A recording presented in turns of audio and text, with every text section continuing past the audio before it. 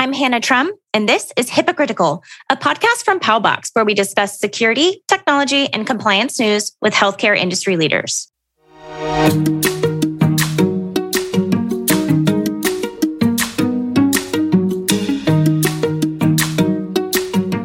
Each month, Powbox publishes a report analyzing HIPAA breaches affecting more than 500 people, as reported to the HHS. Under the HITECH Act, the HHS Secretary is required to post these breaches to the Breach Notification Portal publicly, or what most people in the industry call the HHS Wall of Shame. The latest edition of the HIPAA Breach Report analyzed data breaches reported in February 2022.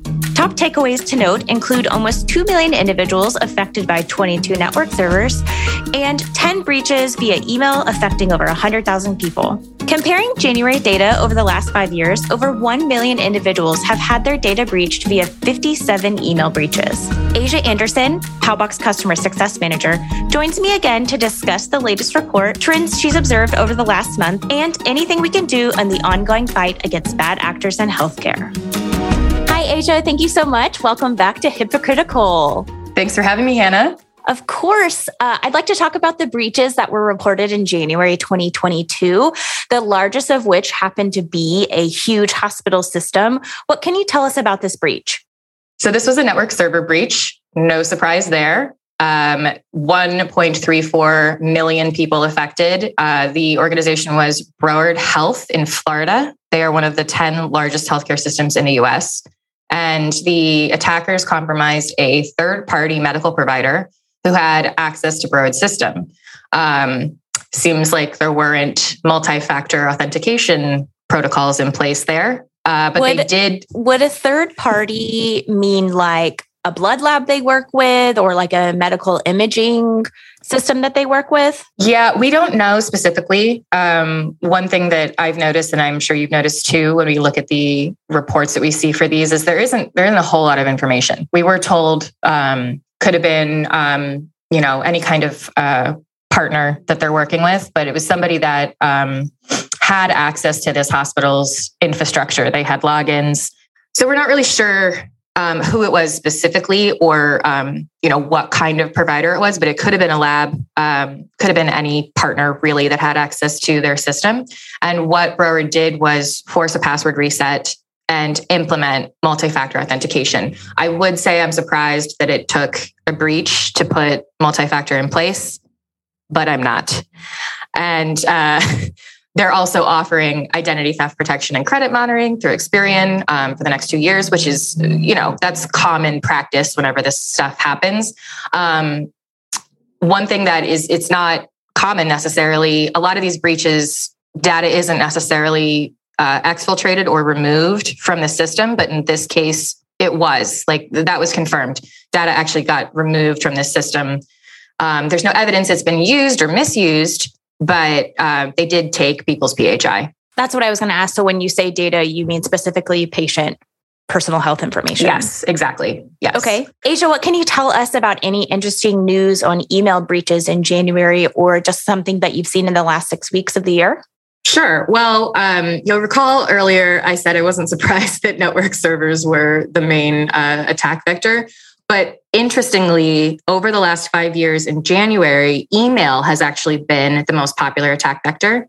Over 1 million total individuals had their data breached in 57 email breaches over the last 5 Januaries specifically. So I'm guessing that's like, you're coming back from the holidays and you're just not paying as much attention. Maybe you're getting some kind of phishing scam for a new year, new you. But email has been the belle of the ball in January historically. And this year, the crown was snatched by network servers. Interesting. That is, I wonder what happened, what trends have changed from the winter 2021 going into 2022 that were so different from 2020 going into 2021. Optimizing technology and processes while mitigating human error risk is absolutely imperative. Another piece of the data security puzzle is cybersecurity insurance. Because, a robust cybersecurity program can be expensive upfront, but just like insurance or cyber insurance, you don't really need it until you need it. So how do you see cybersecurity programs and cyber insurance working together? Sure. The most important thing is having both a cybersecurity program as well as cyber insurance. If you only have the insurance, it's actually incentivizing actors to take advantage of you and commit attacks because they know that you're counting on being insured and you're counting on all that being covered. So you're probably more likely to go ahead and pay out in a ransomware scheme because you know that the money's there. Of course, your premiums are going to go up after the fact, but you have to have both. And Powbox can actually help to some extent. If you share our HITRUST certification with most insurers, they will give you a concession. Having a HITRUST CSF certification is the creme de la creme. And Powbox, all three of our bread and butter products, Powbox Marketing, Powbox Email API, and Powbox Email Suite, are all HITRUST CSF certified. So that is amazing. I did not know that you could get a discount. That makes total sense, though. Everyone wants to be HITRUST certified, so that makes sense that cyber insurances would give you a discount. And if you didn't know, Powbox is part of the HITRUST Inheritance Program, so you can actually use our certification in getting your own, so you don't have to repeat those controls or those tests because Powbox has already done the legwork. So Asia, as a customer-centric and customer-facing employee of Powbox, how do you take this information, like the survey information, and strategize with your customers to help fill that human error gap and mitigate the risk? I have a client who has a really busy intake season starting in July. And that's a point that all of us are kind of taking a look at the inbound traffic that they're getting and looking for spikes and looking for, let's say, fake invoice attempts, showing them that they have paid something, trying to get them to call to say, no, I didn't subscribe to this thing, and giving their credit card information to try to get their money back. So we're always looking for trends.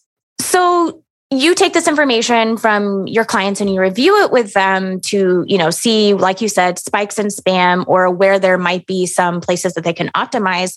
Do you think that this is something that workflow automation could assist with?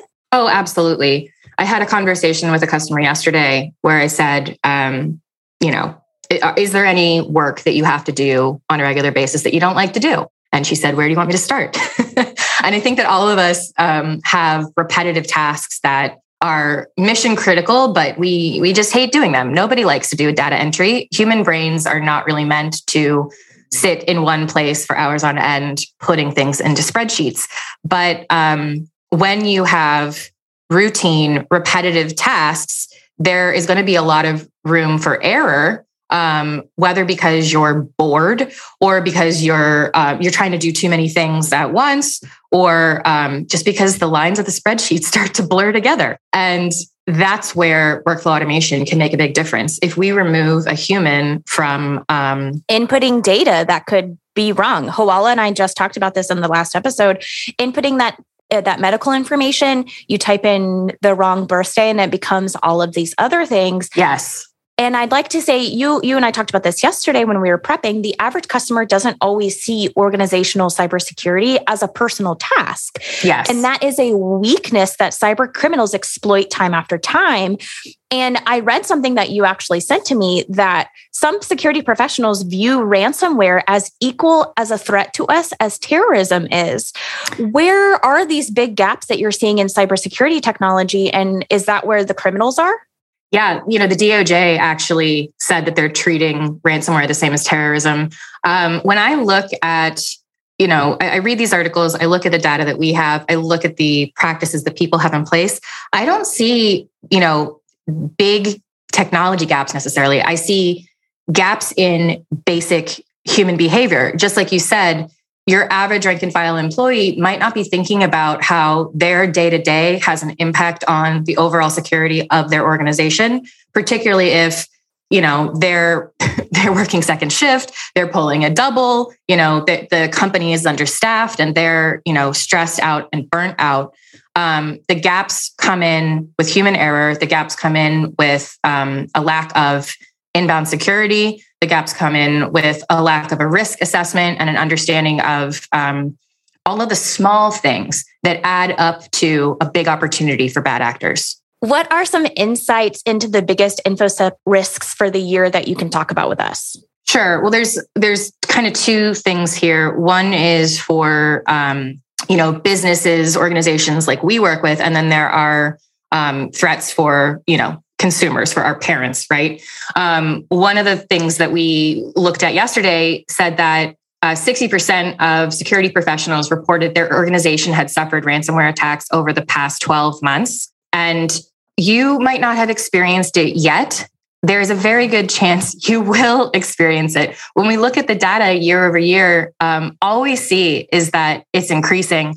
And like we talked about earlier, cybersecurity insurance, adoption of cybersecurity insurance kind of proves that point, because it went from 26% in 2016 to 47% in 2020. That is a huge jump. That's not just like a steady jump. That is a huge jump. It's a huge jump. And you combine that with, all of these folks who have already suffered an attack. When we look at consumers immune to attack as well. So most consumers aren't going to deal with ransomware. They have to watch out for phishing. A lot of the attacks that we're seeing are missed delivery spoofs, where someone's pretending to be a service provider or maybe from the government. So like everybody's expecting a package from Amazon at any given point. That's a really easy one to pull and to get somebody to click on. And we've seen government spoofs, both in email and on people's phones, where somebody's calling to say, hey, this is the IRS. You owe us money. I'd like to talk to you about your car warranty, please. Yes. And one of the things that we saw in terms of threats for 2022 is that the biggest market for cybercrime is Windows PC devices, mainly because they're inexpensive. There's a low barrier to entry to become a Windows customer. They're everywhere. So that's where we see the greatest number of attacks. And that's also where we see the most new malware popping up, because it's easy for bad actors to develop malware for PCs. We saw that Android is also catching up there. And I've noticed my parents both have Android phones. They get far more scams and just weird things happening on their phones versus my iPhone. When we looked at the data from 2021, we saw that 49% of Americans experienced some kind of email scam or phishing. One of the first episodes we did together, I mentioned a scam that a family friend had fallen victim to on Facebook. We also see, this payment fraud stuff. This is really popular. Our customers are seeing it too, and they're annoying because these emails are coming in from what I call throwaway email addresses, free email accounts. The emails have a first name, last name, maybe. And there's almost always numbers in the email. So it's like, could be created by a teenager. Nobody knows. But there's nothing malicious in those emails. There are no links. There's nothing to scan for. But they are phishing attacks. They're pretending that you have sent money to somebody. You've purchased something, you've renewed a subscription. It's some kind of invoice or like, thank you for paying, trying to get you to call, which is where they'll actually steal your information. We saw 27% increase in consumer cybersecurity incidents in the US last year when compared to 2020. When you say consumer, you mean like credit card scamming? Yes. Okay. Mm-hmm. And one of the other things that was interesting in this survey that we were looking at, the NordVPN survey. Yes, it also asked people, do you think you're prepared to prevent this kind of thing from happening? 50% of people did say that they were well prepared, when we know that they aren't, because more than a third of Americans don't update their passwords frequently. And the most popular password in the US is 123456.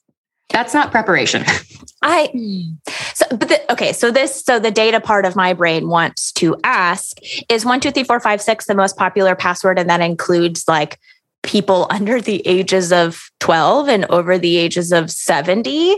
I always wonder, that doesn't surprise me at all. Some other interesting data points in this survey, American respondents confessed that 30% of them are visiting questionable websites, maybe things that have little spinning animation at the top, hosted on GeoTrees.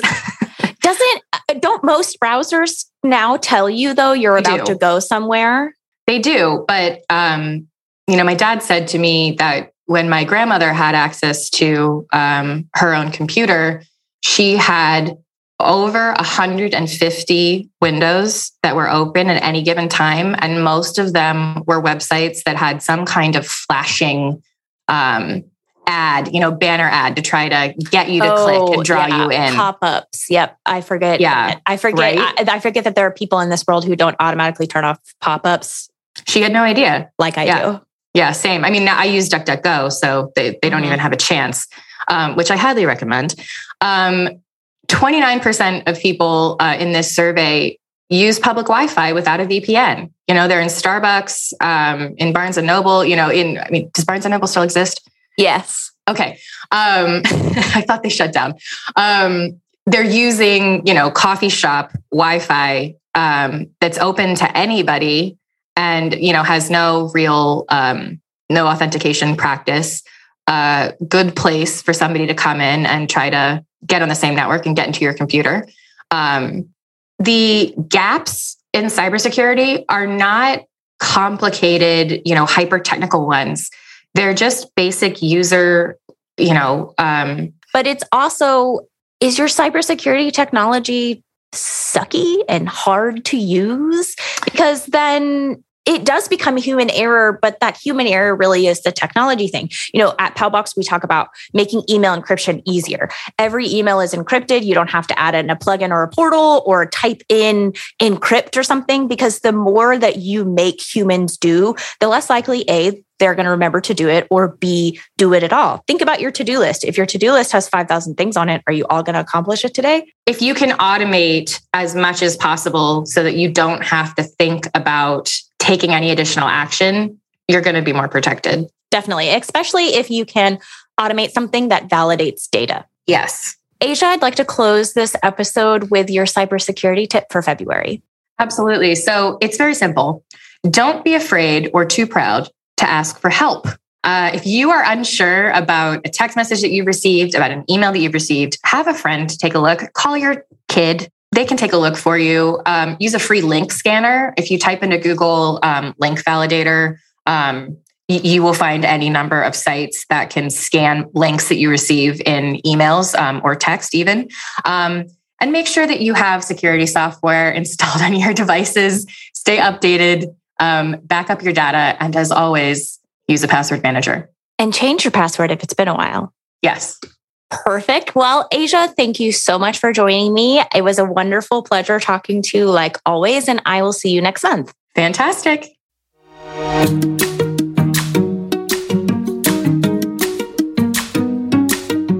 Information about the Powbox HIPAA Breach Report, or to see any of the articles mentioned in this episode, please visit powbox.com/blog. The Powbox Kahikina STEM Scholarship is now open.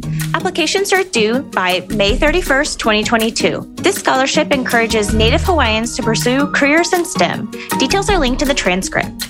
You can listen to every episode of Hypocritical on powbox.com or subscribe via Apple Podcasts, Spotify, iHeartRadio, Stitcher, Amazon Music, or wherever you listen. Thanks for tuning in to another episode of Hypocritical. I'm your host, Hannah Trum, signing off.